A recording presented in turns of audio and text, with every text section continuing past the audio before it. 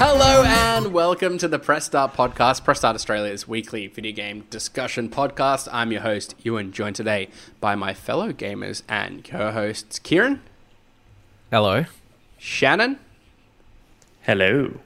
And James. Hello. Shannon, I have an obsession. It is With called... Well, obviously with you, Speaking but of also Sackboy. with Sackboy Ultimate, which, if you're unfamiliar with, is this new mobile game that's not developed by PlayStation. I've forgotten who the developer is, but obviously it's like within PlayStation's kind of mobile suite, and very much inspired by the Little Big Planet Sackboy that we know and love. Have any of you played it, or is it just me? I downloaded it, but I haven't actually. I booted it up. It only came out this week, and I think only in certain regions. So I think Australia is one of those regions that has early access to it. Yeah. Holy smokes. I don't know what it is about this game, but it's all I've been able to think about for the last 3 days. The Last of Us TV show aside. Really? But, Wow. That's what they want from you.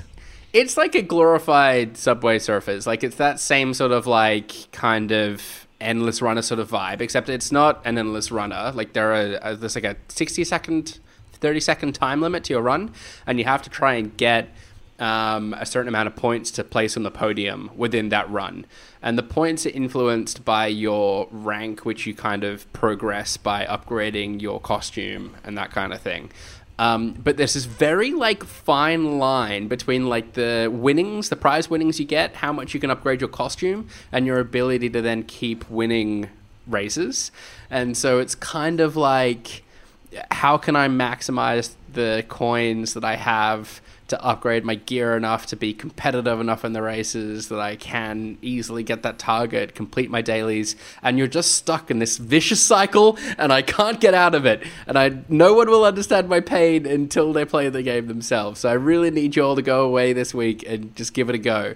It looks does great. really It's the aggressively second- push microtransactions, though, so fair warning. Like, it points you towards the battle pass in the tutorial, and it looks like you kind of have to spend $13 to progress, but there's a miss out button beneath that allows you to keep playing for free.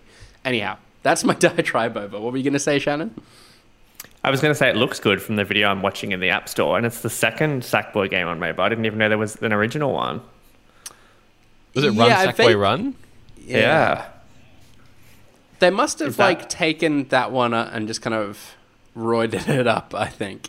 But yeah, it's not for the faint of heart, I'll say that. My brother and I are, like, screenshotting it every day and comparing our power levels, and it's become an obsession. Comparing sex. Yeah. Oh my God. Anyhow, It was a great start to the podcast. Sorry. You didn't come here to listen to me rant and rave about Sackboy Ultimate. You probably came here to listen to James share his thoughts on Forspoken, which I feel kind of sent the internet into a bit of a tiz today. I see James has already got his head in his hands.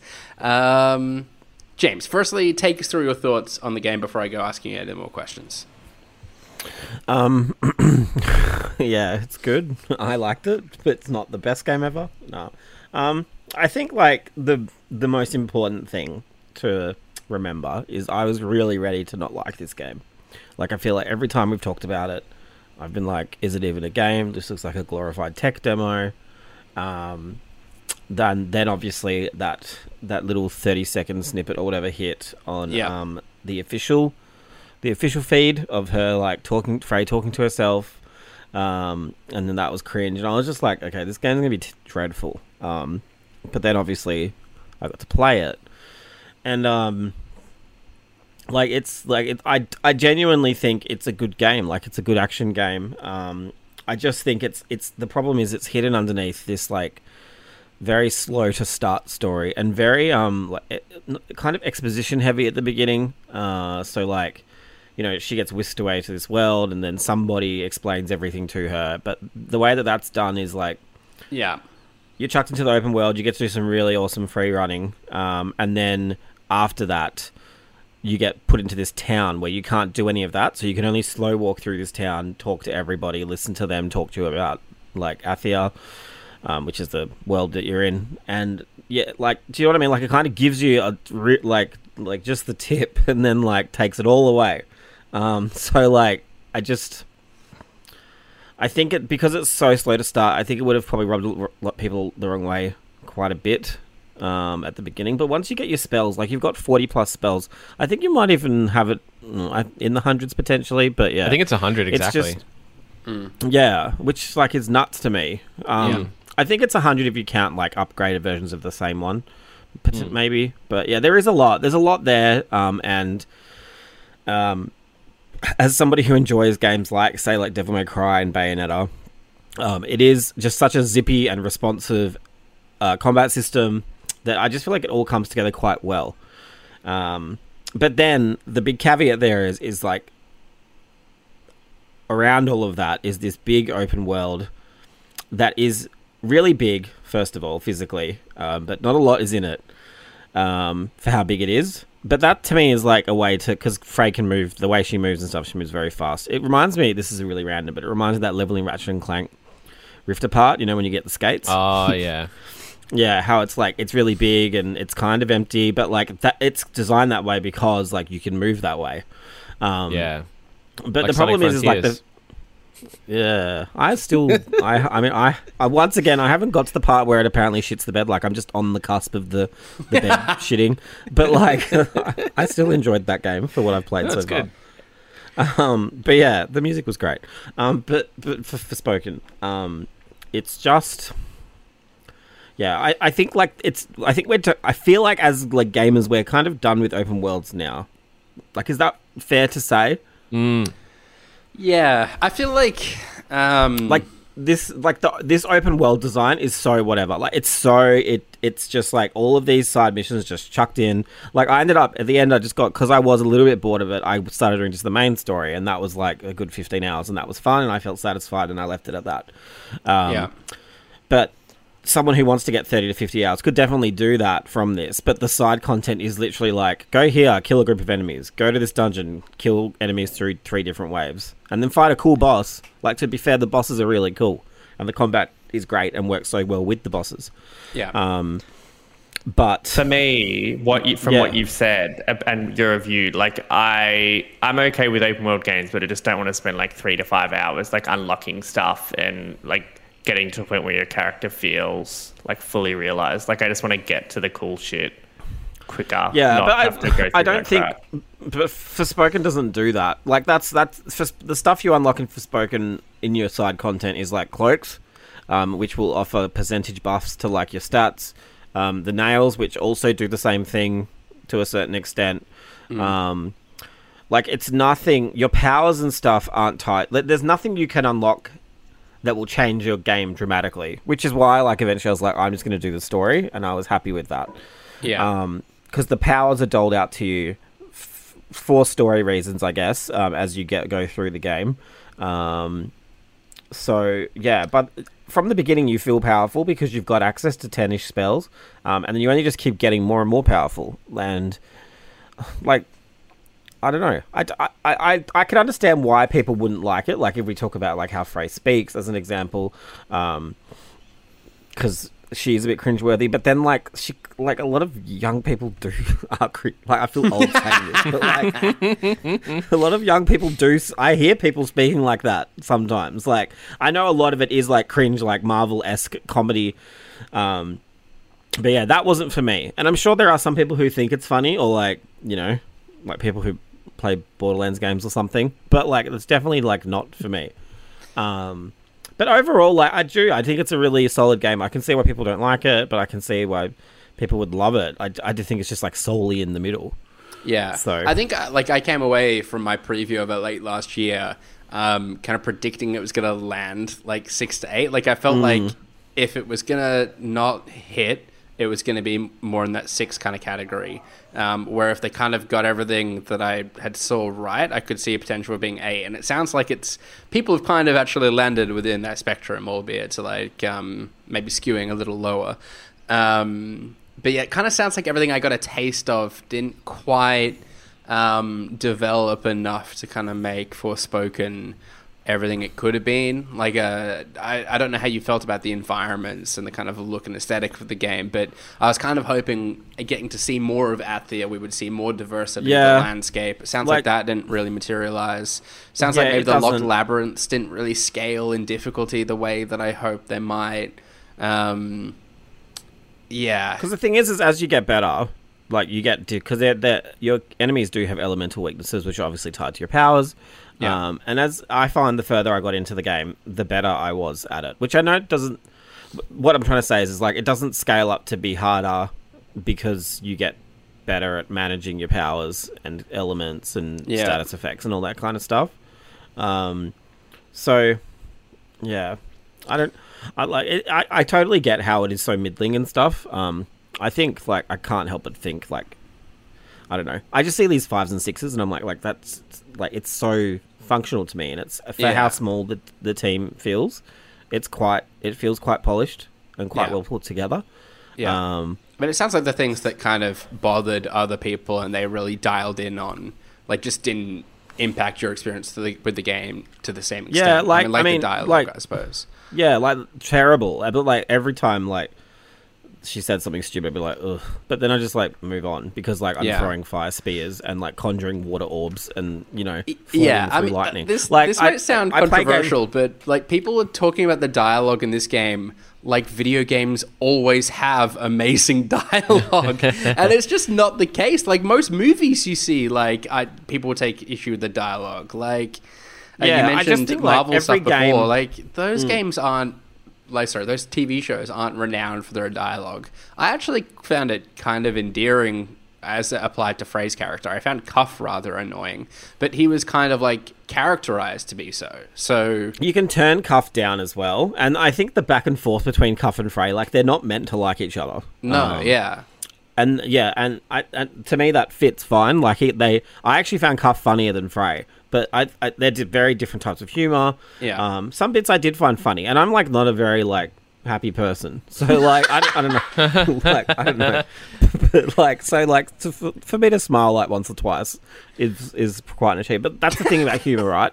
Is like it hits with people and doesn't hit with some people. Like, and that's just there's never going to be the one movie that everybody or game that everybody finds funny. But I think, like you were kind of alluding to, Ewan, like not every game is high art, first of all, or trying to be high art. But I also I play games to have fun for the most part. Unless I'm achievement hunting. But like generally speaking, like I think like at the end of the day, it was fun. And that's how I felt. It's just like I always say this with reviewing, like you're in a vacuum, you're playing this game, you think, wow, this is so good, like I'm actually enjoying it quite a bit, and then all the reviews come out and you realize that you're like not wrong, but like you were in the minority, like in terms of enjoyment and stuff. It's a really weird way to consume games. I haven't played any more of it now that it's out. Like I've only kind of spent that like 4 or 5 hours with it in preview late last year. But I'm excited to kind of jump in because I wanted to see the full potential of like the traversal abilities you got. I only just got to play around with the kind of fire spells when I previewed it. I'd only found the one cat familiar. I want to make sure I find all of those. So the things I'm looking forward to, but like, coming out of God of War, like I'm not having just platinumed that game. Very proud of myself. I'm not expecting the same thing. I'm not expecting it to be the same quality, but that doesn't like automatically make it a bad game. I don't know. Still, I think you'll like it. I would love to hear like what you think of like the story when it all comes together. And that's like one thing I said in my review is like they kind of do a really good. There are aspects where like I think it's a bit shit, but generally speaking, they do a good job of building up the history of Athia and the Tantas, and so when you get to the end and you kind of have all this stuff revealed to you about certain things, it all works well because they've kind of done that groundwork to really lay the foundation for the world quite well. It's not the most mind-blowing plot. One thing I didn't like, which I can't, and I've said to Kieran like last week at some point, is like I kind of feel like maybe they'd had this really cool movement system and then built a game around that. Like I don't think they kind of had everything in place at once, because like sometimes in some of the cutscenes, like you'll go to like a library and they'll be like, read this book, and you read the book and it's like this important kind of background to who the Tantas are or whatever, and then Frey closes the book and then moves on to the next bit. Like, she doesn't comment on it. Like, it's kind of like they couldn't get people back in to record more dialogue to actually talk through the shit, so they just wrote some lore, pushed it in, faded in, faded out. Do you know what I mean? Like, there's so much like weird like fade-ins and fade-outs that make me think maybe the delays were to add maybe more context to everything that's happening, but it's done in such a way that kind of does make it feel a bit... Yeah, and my hope that was just like some awkwardness that was kind of in the initial stages and just like setting up the story and having to rattle through so much so quickly. There were all these awkward sort of fade and fades out, but I was kind of seeing less of that the further into the preview I went. So kind of hoping it would be all gone by like the midway point, but that doesn't sound like that was the case.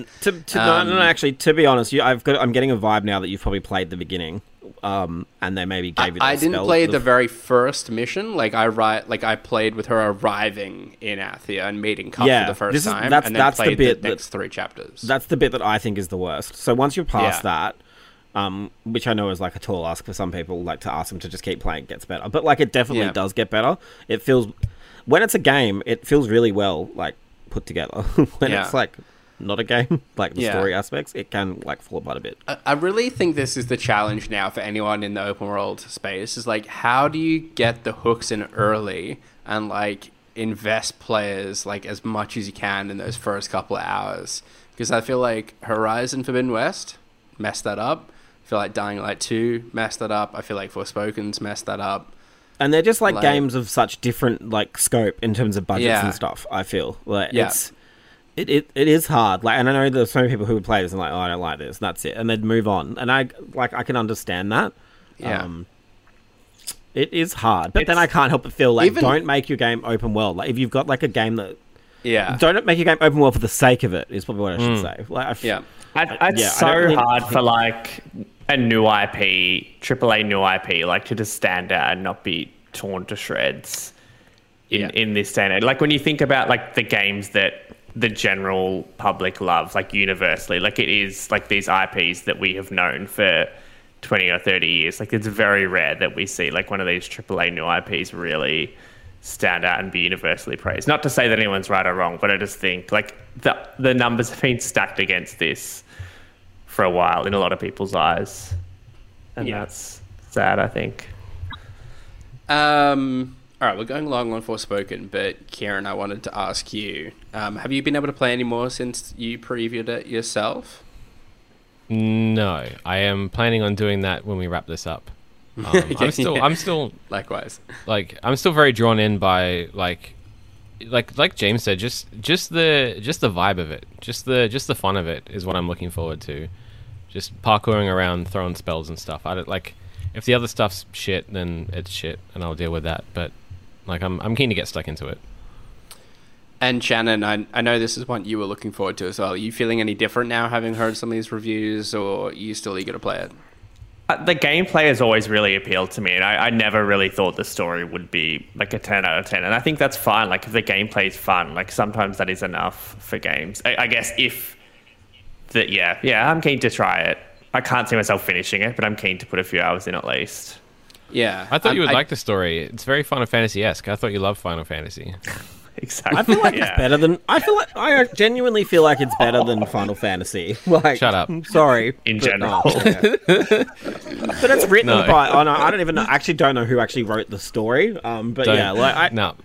Well, I did, yeah. I was going to mention that earlier because I feel like Amy Hennig and Gary Whitta being attached to this project. Yes, I feel like you could feel their hallmarks and like their kind of like the way that the characters were constructed felt very Amy Hennig to me, and just kind of like the lore building that went in, like that felt very Gary Whitta to me. But clearly, like they for like world concept, like it's not so much not written. So like I don't know if they contributed any more than like an A4 page each. Like this is a world where that, there are and then they were just like sorceresses. left to fill in the blanks. And I think like Todd Stashwick like helped with like filling some of those gaps too. But I just don't know how hands on like these kind of A-list writers really were. Do you want to see a Forspoken 2, James? Yes, and I said that in my review. Like, after shitting on Frey for 2 paragraphs, I actually said, but I actually think I would love to see where she goes after this. Like, I know it sounds, like, hypocritical, but the way that it ends is, like, really... I'm disappointed the DLC is a prequel, because, like, I feel like they've done such a good work of laying the groundwork in that world that to go backwards seems weird. Like, I'd love to see what Forspoken 2 looks like, because I genuinely think, and I feel the same way about Callisto, like, these games have all laid down like really good foundations and done the really good job of building up their worlds and stuff, and I hate the idea that, like, say with Callisto or with this, like, that we might not ever return to it, you know? Yeah, it feels like a waste. Like, there's just so much, like, rich, like, lore there. But yeah, I feel you. Speaking about never going there again. That's what Crystal Dynamics has said they're doing when it comes to Marvel's Adventures. That's like the smoothest transition. They have come out and confirmed that official support for the game will be discontinued September 30th this year. Kieran, I know that was the most brutal and clunkiest of transitions. But what went wrong, not with the segue, but with Marvel's Avengers? How has this all come to pass? They just it just wasn't good. Like the single player part of it was I quite enjoyed, but just everything after, all the post game, all the grinding, all the live service aspects, like, none of it felt right. None of it felt properly implemented, and I think people just realized that. I think players just got the sense that this game wasn't, you know, having a positive impact. It just all felt like super geared towards paying money, towards grinding, all the things that people don't want in a live service game. So I think it's just player reaction that's caused it to fail. That's it.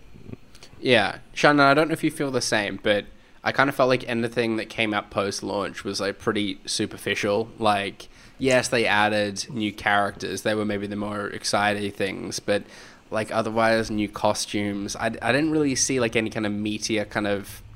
I mean, maybe this is my own fault for it not, like, appealing to me enough to dive back in. Like, I think the Black Panther expansion had some kind of more narrative to it, but was that the issue? There just wasn't kind of enough pace and substantiality to the rollout post-launch? I think so. Like, any game like this is going to sort of live and die by what comes out near post-launch. And I think like the end game of this is what a lot of people had issue with, and they didn't do anything to rectify that and add new content. Even like Spider-Man came like a year after they promised. And I don't know the reason for that, whether it was just like they were trying to build up the player base before dropping these significant expansions, or it was just like internal hell for developing. But yeah, I think it's sad. I think it's sad that, like, there was a decent base game here. Like, and if they just focused on that, it goes back to the point of, like, if you just focus on what a good game is rather than what you think you should be doing and all the things around that, like, you can turn around, or you've got a better chance of turning around a better game, I think. And this was a severe case of that. James, was it a mistake that this game never came to Xbox? It did. Did it? Hell yeah, it did. Spider-Man did it, so it may as well have been dead. Oh, maybe that's when I got confused. I thought doesn't matter. Wow. I can ask you another question instead. One that's... I can answer that one. I can answer. Yeah. I love that I missed this. So anyway, I guess I'll answer the one that's in the notes, and I'll say no. Yeah, well, how about I ask you the one that's in the notes instead of me going off the cuff? Not off the cuff. No, I think it was just... James. Yeah, what? Where do you think this leaves live service games? We spoke about it a little bit, touching on Suicide Squad last week, but do you think this is kind of the death bell on it?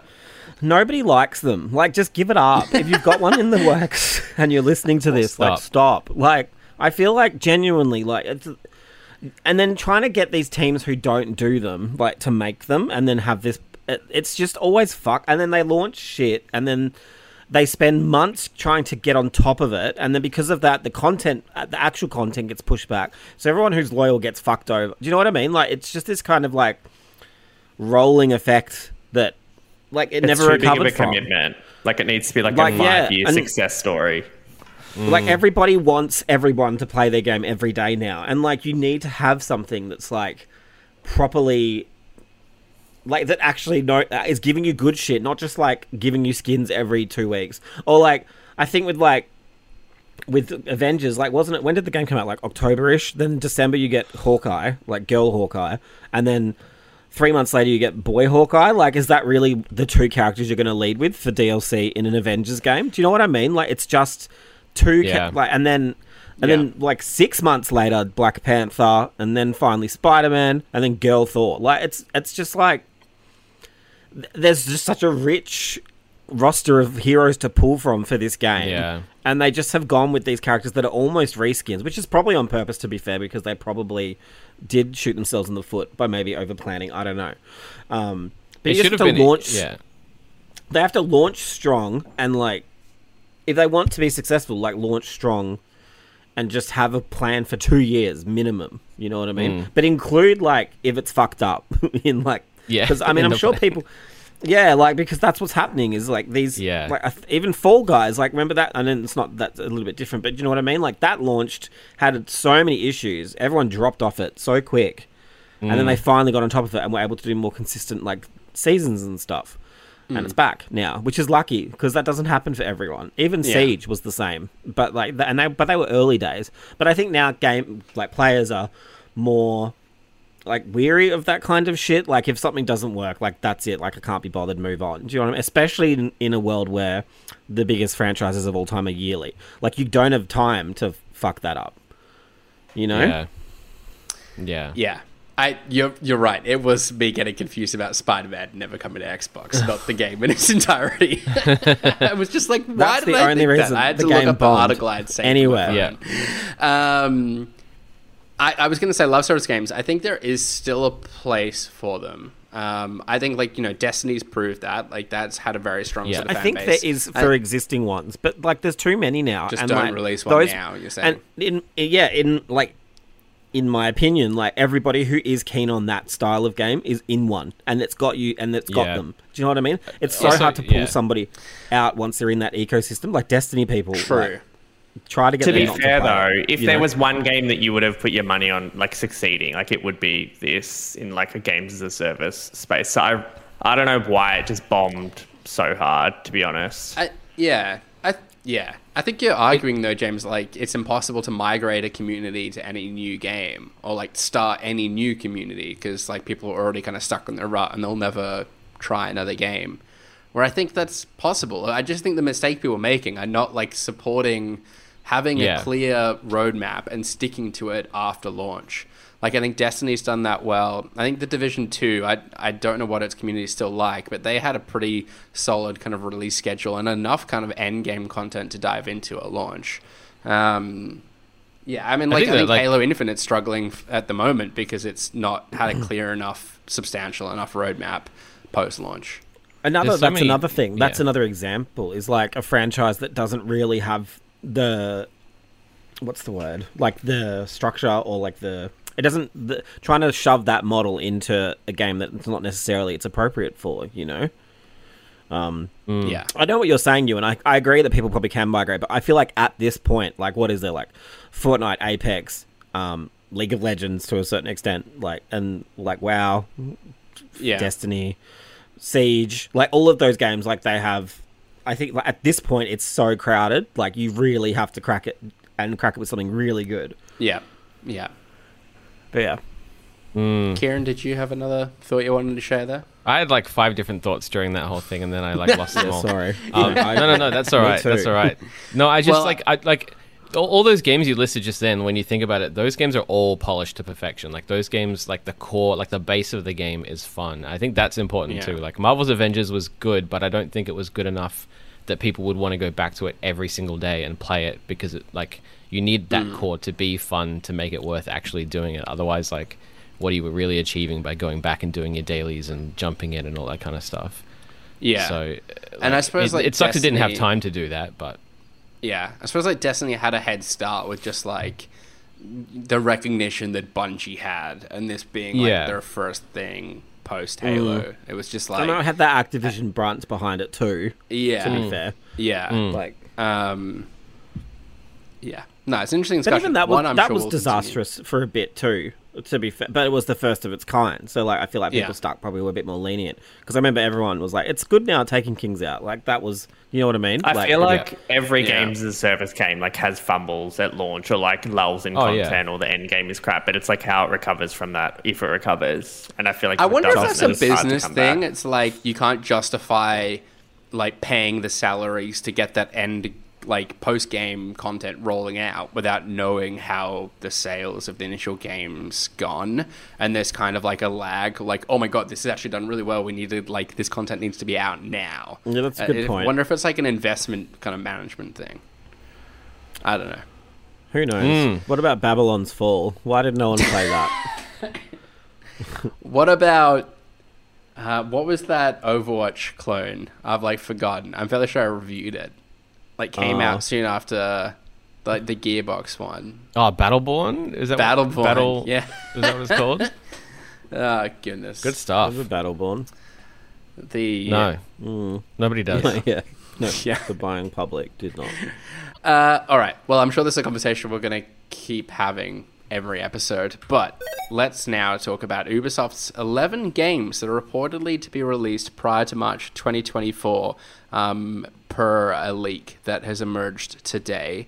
Now, there's a fair few on this list, a fair few we already kind of knew about as well, but to read through the 11 games, we've got The Division Heartland, Avatar Frontiers of Pandora, interesting to hear more about that one, X Defiant, Assassin's Creed Mirage, Skull and Bones, which has recently had another delay, Project Orland, which is a crew game, Assassin's Creed Nexus, The Division Resurgence, Rainbow Six Mobile, Assassin's Creed Codenamed Jade, another mobile title, and Assassin's Creed Netflix collaboration, which would be another mobile title.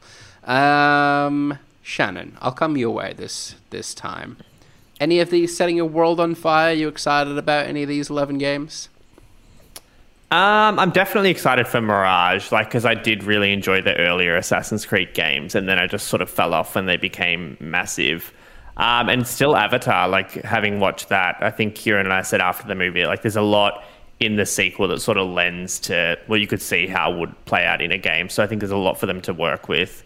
I feel like, it's hard to be excited for anything on this list because, like, I just don't have faith in any of it coming at all. That was going to be my next question. Like, do you believe in this leak? And, like, if so, well, like, when would those two titles land? Like, within, 14 months? Not even. God, you'd thought those Mirage two games, particularly, they would want to separate I think, out. I feel like Avatar we heard about nearly 2 years ago, and, like, the movie's dropped, but I guess there's a movie, like, every 18 months or 2 years or whatever it is now. So, I feel like Mirage and Avatar must be hitting. Like, I genuinely don't know if Skull and Bones is ever going to come out again now. Like, I'm back on that camp of, like, I don't know if it's coming out anymore. This is why I'm penciled down to review it, because it just may never happen. But this list, I don't know. Like, I don't want to be like, the Assassin's Creed stuff is exciting, but really is, like, this all they have in, like, it's just so much rehash stuff that I feel like of stuff that we just spoke about that didn't even do well to begin with, or, like, just faded away, and, like, now they're doubling down on a lot of it. I don't know. Just it's weird to me. James, I'm hesitant to go off the script any further, but there's no mention of Beyond Good and Evil or anything Splinter Cell related. Given Ubisoft has sounded a little shaky as of late, are you also disappointed in this roster? Is there any kind of... Is it the list of 11 games that you personally would want to see released between now and March? Just he's shaking his head. I am. Everyone. No, like... Not like I agree. I think Mirage, the idea of Mirage is great, but I have concerns that, like, obviously, because I feel like Mirage, the idea, it's been pitched, it feels like Brotherhood again, right? Like, coming off Assassin's Creed 2, like, smaller scale, still kind of the same vibe, but I don't know. But everything else, like no. I think Avatar, they're probably really happy about Avatar doing well, because obviously maybe they weren't sure how the movie would be received, and obviously it's just crossed like $2 billion for some reason. So like, which surprises me, but that's another discussion. It surprises me too. Like, that's genuinely shocking. I don't see anyone talking about this movie anymore. Like, the first weekend, yes, but now no one. How is it still making money? There's some really good consistency theories about why it's doing so well, but like, I won't repeat. Got to be something dodgy going on with the numbers. Give us your top one.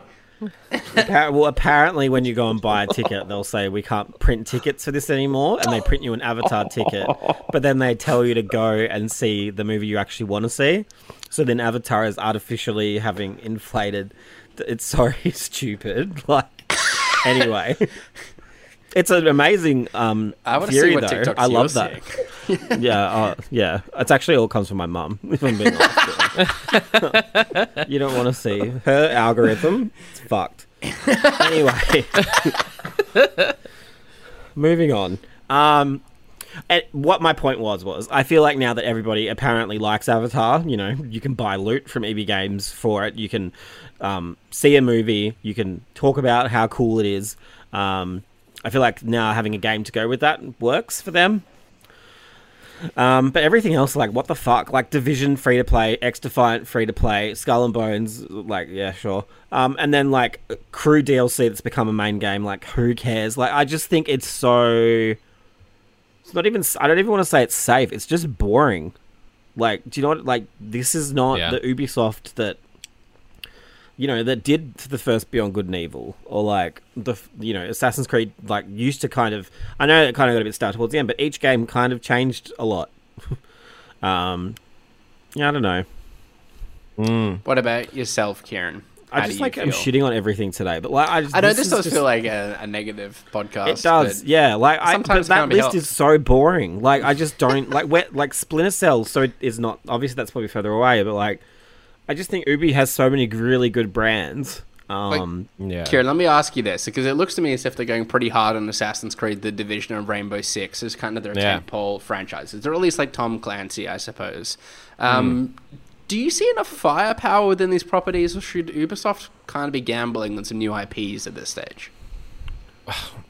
It's hard to say, right? Because like obviously they just came out and said that they are going to play it safe going forward, because they are, you know, having financial struggles, that, you know, their things are underperforming, or according to them underperforming.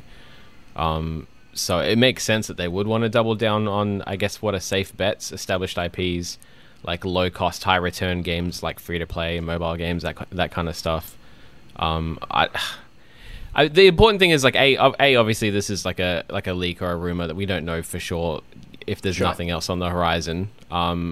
But also, like, this is just like this is until March 2024. So like if this is the shit year that they need just to make a bit of bank, finish some projects they've had announced for like the last 3 years, get them out the door, move on. Maybe that's what they need.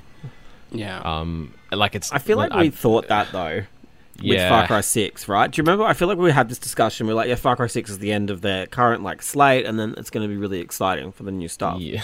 And then they're like, oh, here's like 3 free-to-play games based on The Division. Like, and you're just like, oh, okay. Like, that's what we were looking forward to, you know? Yeah. Obviously, like, it's everyone's in a tricky spot, too, at the moment, because obviously the pandemic had massive impacts. Like, all of these games got announced, like, 2 or 3 years ago. Well, not all of them, but most of them, especially the free-to-play ones. So they're obviously kind of just trying to tie things up right now, and in a cash deficit because they haven't had big stuff released. So, yeah. I don't know. I hope that on the other side of this is more exciting stuff. Yeah. Personally, I'm interested in The Division Heartland, and I'm interested in Assassin's Creed Mirage, but we just haven't seen enough of either game to kind of, for me Mirage to be excited. Mirage is weird to me. Like, I feel like that was always kind of insinuate. I know they never said it, but they definitely insinuated March-ish, right? Like, maybe I just made that up in my head, but no, I think they said early. I think it's like June, July now-ish, probably, assumedly. Also, Prince of Persia isn't in this list. So is that game just dead? Oh. We gave up on that a long time ago, Kieran. The trophies went up, and that was then they cancelled. No one has them. Yeah. I don't know. Like, I don't know about the business of running a studio like Ubisoft, like probably one of the biggest studios in the world. But like, I think it's worrying signs for them. Like, if Assassin's Creed and like your Watch Dogs and stuff aren't pulling the numbers they need, like, I don't know what can for them without serious changes to the T company. They need Xbox to buy them. Well, that's no joke. They need to put their games on is that Xbox. what's on the cards? Like, if the Activision Blizzard deal doesn't go through, maybe even if it still does, like, would this be another Xbox acquisition? I feel like if I was Xbox or PlayStation looking at the state of Ubisoft, I would be making a bid. Well, I'm for their IP at least. I'm like just fucking nervous to mention anything else now. But am I not mistaken that Ubisoft was like the subject to potential hostile takeover at one stage not too long ago as well? I think that was a thing. Yeah, Back in the day when the Vivendi stuff wasn't was it? happening. Yeah. But then, were they shopping? I feel like they were shopping themselves around for a bit, but no one wanted any. Did anyone? I don't know. It all or seems am I like getting a mess. confused? I don't. I feel like that was happening the like business this of it year. all, like tweet us. But yeah, Or last Could year. they pay someone to take Skull and Bones at this point? Like, I don't think they could. There's no amount of money. The way I see the Skull and Bones thing ending is it's like playable in some sort of interactive screen at like a Singaporean naval museum. In Like one when you go to shot the air- somewhere, and that meets their criteria of release. When you land at the airport, you can play it. Like it's like Welcome to Singapore. like But, those like, $2 you play like Skull and Bones. ride-ons in the shopping center where you like pop a coin in, but it's just like Skull and Bones and like a little pirate ship. Amazing. And that's constant income for them. Like you don't just sell the unit. You've got the $2 coming in every few hours, maybe. I think I like looking at this now as well. Like I think Assassin's Creed Hex will be really good, but obviously that's going to be like March onwards. Like that alone is more exciting than anything on this list. Yeah. So like maybe there is some light at the end of this long dark tunnel. Yeah, and whatever like Assassin's Creed Infinity ends up being like that platform. Yeah, I don't know if that is that like, even still happening. Like, well, I don't know. Like I knows? kind of expected to see some sort of mention of it here. Like if you've got like the mobile Jade title coming out, you've got the Netflix That's a good collaboration. fragrance. There's the VR title in the MetaQuest 2, which was Assassin's Creed Nexus. I don't think we really delved into that one at all. Got Mirage. Like, if you're going to release an Assassin's Creed platform, surely a year in which you've got 4 titles coming out would be the year to do it. Yeah. I don't know. Again, Maybe it comes back to what we were definitely saying crazy. before about like it relies on all But these with, like- games selling while they're making money. I think. but even like we were just talking Yeah. about Forspoken, Yeah. like how hard it is.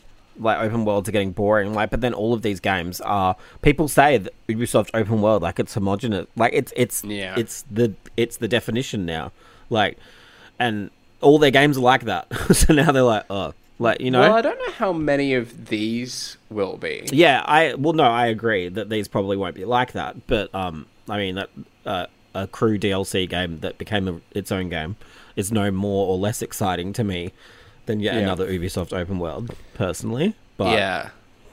Like, in a world of, like, Need for Speed and Forza, like, who was playing the Crew? even Need for Speed now, like, is anyone like? I feel like Yeah. that brand is not doing the numbers it used to. Forza, like, I don't know what the go is there. Like, Yeah. I don't. Gran Yeah, Turismo, I it's guess, the way like- that sales work now. I think GT7 did really well. Yeah. and it's got a. Yeah, but yeah, I agree. Like, the Crew is really for people who want Forza Horizon that don't have an Xbox. I feel like that's the real. Well, like, it is because there's Yeah, nothing else yeah. like Forza. Like, what else is that game like? Do you know what would make this list like? I would believe this list. It had like Steep 3 on it or something, or like Riders Republic. Riders 2. Republic Just 2. There's no mention of Just Dance anywhere on this list, too, either. Ride harder. They just need I to don't put out a think Just that- I Dance don't game, think like, that did every well for them. every month. They said that underperformed. I think last year. The last Just Like, Dance they game. just Yeah. they can't And catch that's- a Well, win. Just Dance, that no one can. They cut the old gen platform, which Yeah. all like the people like that was Yeah. stupid, Yeah, so that dumb. was And then stupid. like the physical sales were only digital vouchers. Like That was always going to I don't get who's making these decisions. Considering they were releasing like Wii titles of Just Dance until like 2 years 21. ago. Literally. Like, think about your market, mate. No, they went full live service with it. Like, that's meant to be their platform going forward, and it's like... Yeah, but no one wants that. This is the thing, right? Like, the people that buy those games that's not how that audience works. Yeah. They need to hire the four of us, clearly. They don't. I just don't understand how we get that, but they don't. Like, that's what I don't get. Yeah. Like, especially with Just Dance, to me, is like so egregious in how stupid it was. And I guess like that's the frustrating thing. Like, if Ubisoft is the next kind of tech company to make us like a whole bunch of job cuts, like it's these kind of key managerial decisions that you'd argue are letting them down over like the actual quality of the output. I don't know. That's probably another topic all of its own. Shannon, good to know you're still there because you're frozen on my screen. I wanted to ask you about the PSVR 2. You went hands-on with it today. How much can you tell us? Did you enjoy it?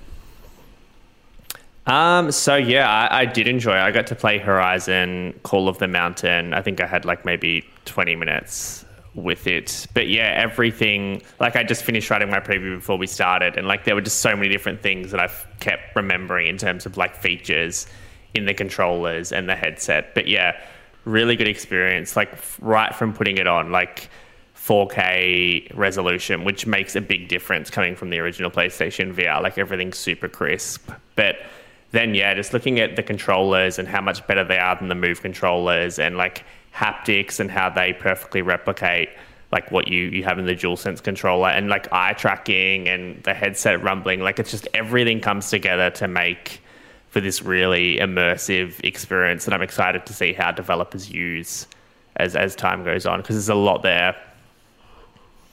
Kieran and I were joking at the start of the show, looking at the picture of you with like the headset on, the visor on, your like Pulse headset on, controllers on your hands. It looked like you were becoming a PlayStation, or at least like a PlayStation transformer in the pictures. I know. It wasn't until today that I like realized how similar the headsets look in terms of like how much the original PlayStation VR like fit the PS5 aesthetics. Like when I first walked in, I was like, that's not the PSVR 2, but it was. But yeah, I literally am just like a walking PS5 at this point. Yeah, but really enjoyed it. Like Horizon, I can't really speak too much to like how it was as like a product, but it definitely looked gorgeous and felt like more AAA than anything except like Half-Life Alyx that I played in the VR space, and just felt really responsive. Like I can't speak enough about how like the new controllers really feel like one-to-one, and like the fingerprint detection and stuff like that like just blows the Move controllers out of the water, which were already like horrific at the time they came out, let alone now. Like it just feels like a really good experience. Kieran, you're the only other one of us that's been able to give it a blast. Does everything that Shannon's mentioned ring true with you, and is your excitement for it still high?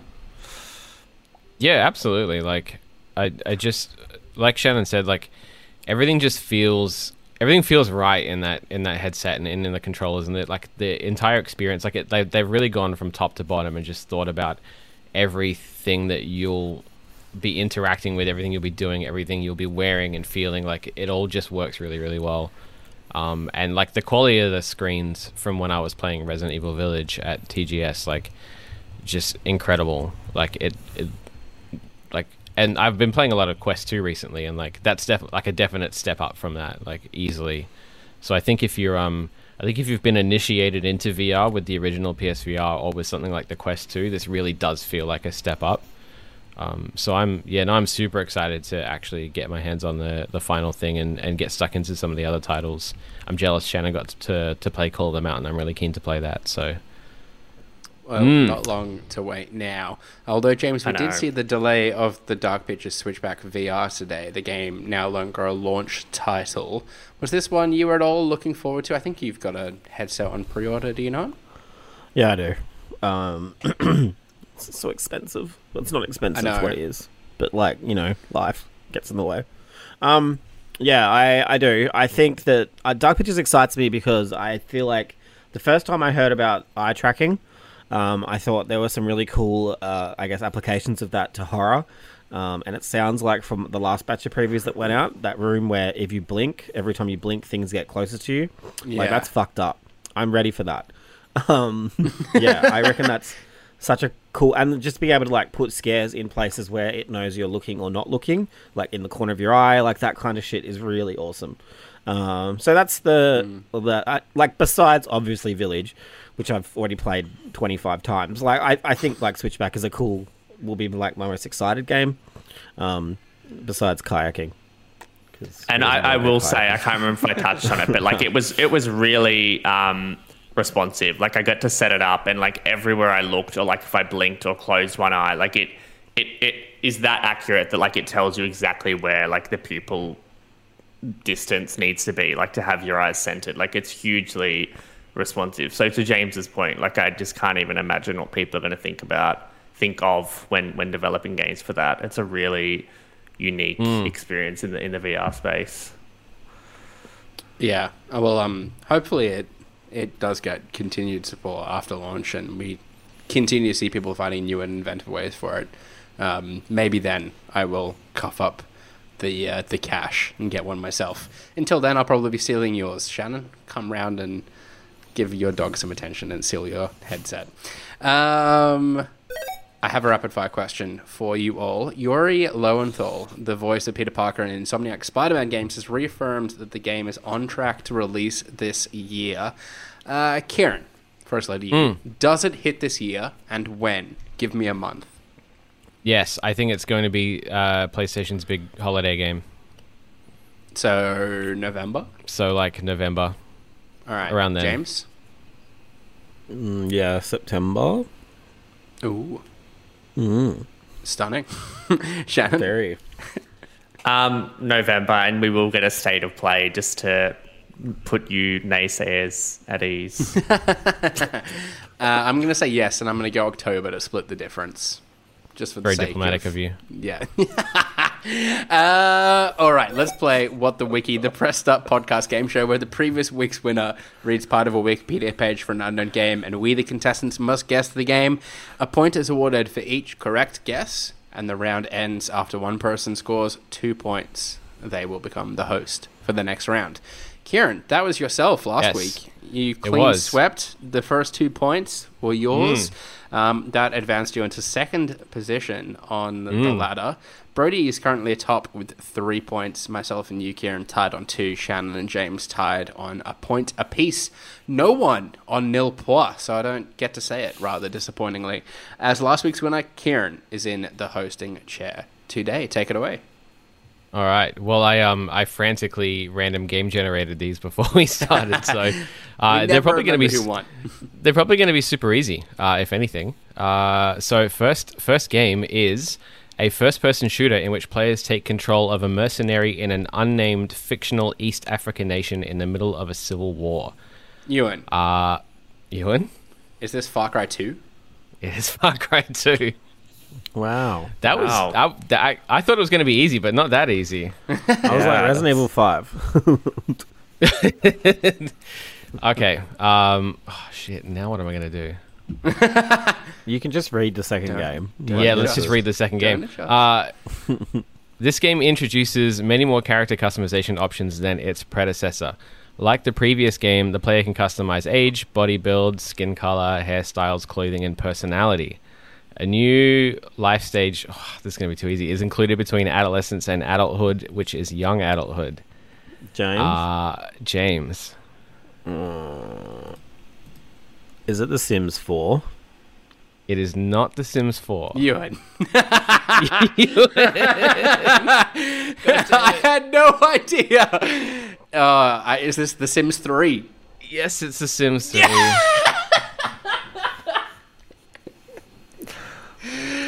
Oh, I'm sorry, James. That's so not fair. That sucks. We needed to wrap this podcast up quickly. We did. Yeah, it was getting long. With that, let's bring it into what was this week's episode of the Press Start podcast. Subscribe to us on Listener or the podcast service of your choice. Follow us at press.au and visit the site at pressstart.com.au. We've been joined today by Shannon. You can follow me on Twitter at @shancake_, and yeah, hopefully my PlayStation VR 2 preview is up by the time this goes up or soon after. Also joining us today, it was James. Yeah, I'm on Twitter at Jams, ATJAMZ.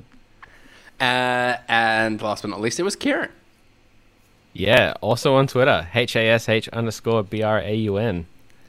I've been your host, Ewan Roxburgh. You can follow me on Twitter at Ewan_Roxburgh. Thanks again for tuning in, and until next time, happy gaming. Bye. Bye.